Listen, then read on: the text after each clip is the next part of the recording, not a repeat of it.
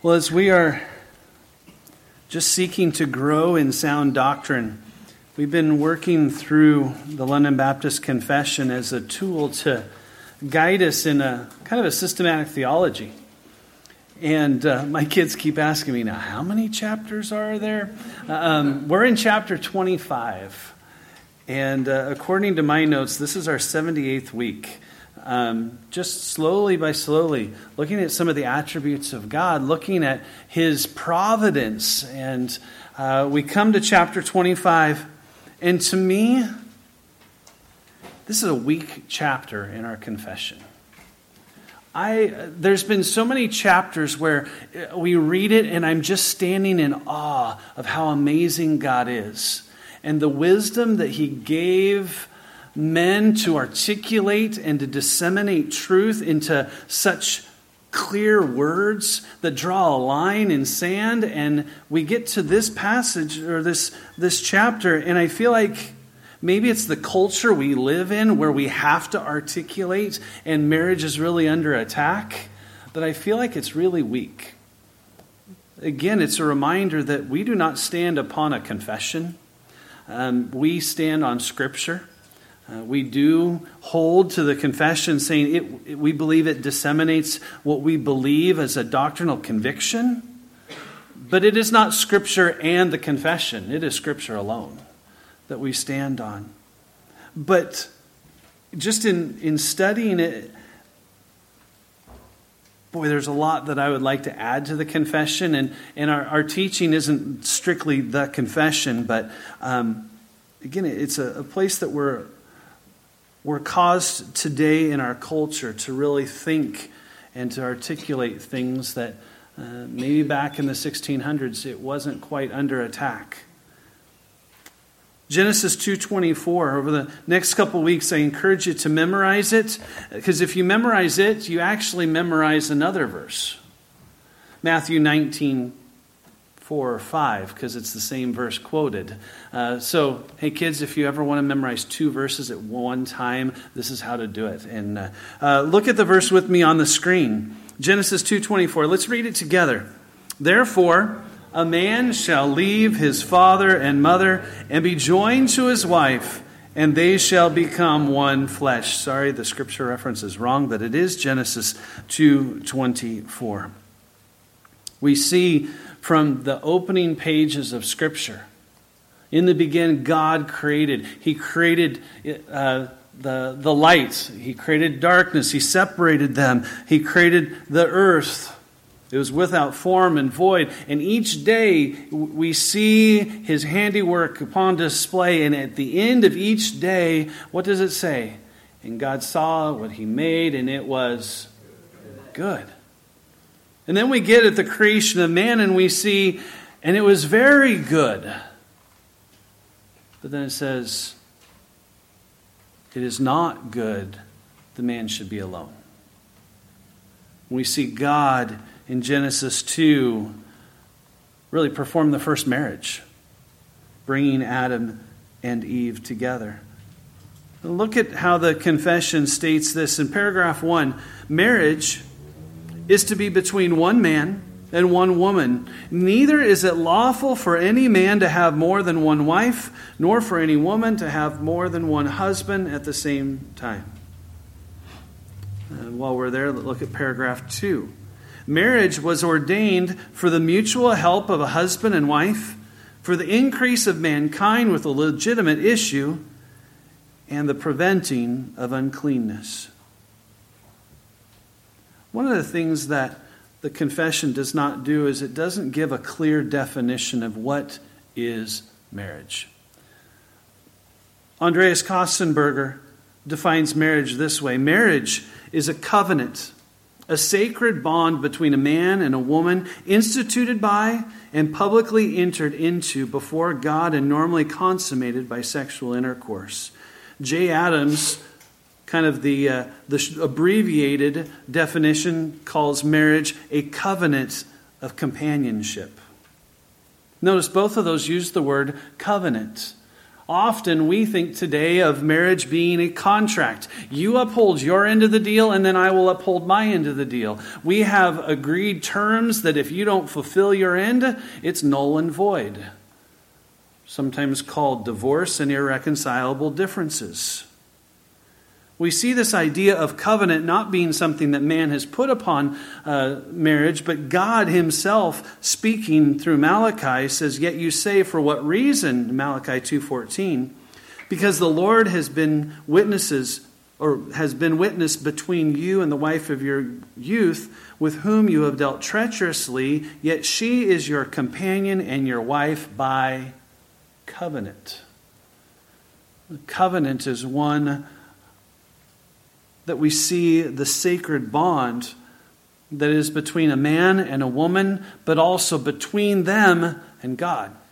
Again, in the idea of the oaths that we looked at a few weeks ago, the oaths and vows, we see that this is that which is the vow that we see that is placed before God. Now, we see the limits put upon the definition of marriage. Marriage is not to be defined however we want. It is to be one man and one woman. It is to be, to throw out a bigger term, monogamous.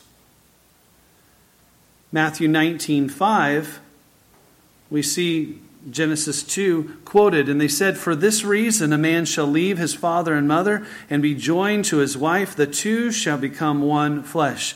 The four become one? No. The two. We see one man, one woman from God's design from the beginning of creation. How can a man be one flesh with more than one woman and vice versa? There seems to be a bit of a cross-section of some culture that kind of fights against this. And we scratch our heads, but we understand that we have to keep going back and say, we don't define. Culture doesn't define. Scripture must define. In studying, I came across an article of a Hindu. And they went as far to say that it is unethical to have children. Because they say, well, how can we, loving, say we'll bring somebody into a world where cancer has such a high rate? How is that the most loving thing to do? But notice the thinking is we start at this end and then come backwards, but we must always begin with Scripture. How does Scripture define it? They are two, no longer two, but they are one flesh. As the next verse, Matthew 19:6 says, "Therefore what God has joined together, let not man separate." We believe in the permanency of marriage. Think of the marriage, the vows, "Till death do us part." There's no little exception clause in that. And as a church, we hold to the permanency of marriage. We believe because of the glory of God, we must press on to the permanency of marriage. We can't go into that completely, but if you want to hear a little bit more or go back, last August in Luke 16, when we were on that topic, we taught on that to show how we hold to the permanency of marriage. But it is between one man and one woman. It is monogamous. And it is to be one man and one woman. It is to be a male-female relationship, not a homosexual relationship. Notice throughout Scripture, again and again and again, the man shall leave his father and mother and be joined to his wife, and they shall become one flesh. We see throughout Scripture that anything other than that is a distortion of what God has created. And as Leviticus 20 and 18 call it, an abomination. But again, if we start with culture, we end up wherever we want. But we always have to go back to what does the Scriptures say. Because God created it, God controls and determines what it is. And as we see throughout the creation order, what God creates, He creates it good. And then what man distorts and what culture elevates as good, it actually is not good. When we begin to question, when we begin to fight against and we see an attack upon the definition of marriage, it's actually an attack upon the good character of our God. To say what He created was not good enough, that we as man in our own image can create something better. We don't trust God to be that gracious Heavenly Father. Well, what is the purpose or the purposes of marriage? The Roman Catholic Church would say that there's only one purpose of marriage, procreation. But biblically, we understand that there are multiples. And we've got 4 here. There's 3 in the confession. I added another one. I mean, we could add others and kind of dice it a little bit differently. Number 1, the first purpose of marriage, a mutual help or companionship. The confession states that marriage was ordained for the mutual help of the husband and wife. What was the title of woman? She was to be his helpmeet, which tells us that there was a problem, that man needed something. Genesis 2:18, and the Lord God said, "It is not good that man should be alone. I will make a helper comparable to him." Other translations use suitable to him, fitting, that God would take a man and a woman and bring us together. And as different as we are, we're created to work together in beautiful picture of how God has created it. It is a mutual help and companionship. The wife is called the weaker vessel. Just as the man shouldn't be alone, God created a wife. A wife needs help as well. So there's a mutual aspect there. Yes, we understand that the second purpose of marriage is procreation. God said, then God blessed them, Genesis 1:28. And God said to them, "Be fruitful and multiply. Fill the earth and subdue it. Have dominion over the fish of the sea, over the birds of the air, and over every living thing that moves on the earth." For the keeping of a people and a society, it is an aspect of marriage. For childbearing is the only place, marriage is the only place that childbearing, it was designed by God to take place. It was not to take place outside the union of a husband and wife. We see throughout the Old Testament a thing called a mystery. And the third purpose of, and I added this one just because of the overarching beauty of it, is the display of the believer's union with Christ. That the marriage is a picture of Christ and the church, as we see in Ephesians chapter 5. But then, the third reason, though I put 4 here, at the end of paragraph 2 in the confession, preventing of uncleanness, or you could say immorality. Paul says in 1 Corinthians 7:2, "Nevertheless, because of sexual immorality, let each man have his own wife, and let each woman have her own husband."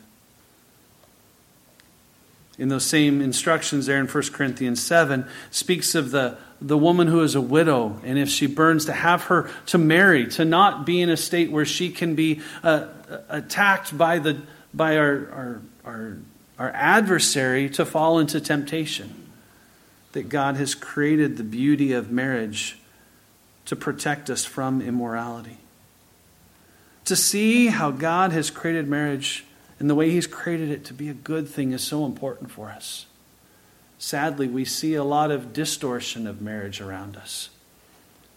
But as we seek to align ourselves and, like Nancy said, to conform to His image, this is an area that we continue. It's a stake that has been driven into the ground and is being attacked day by day by day. No matter where we turn, we see it. But to see when God creates something, He creates it good. When we see the issues come in, it is because sin has entered this world. And we're thankful how God, His ways are better.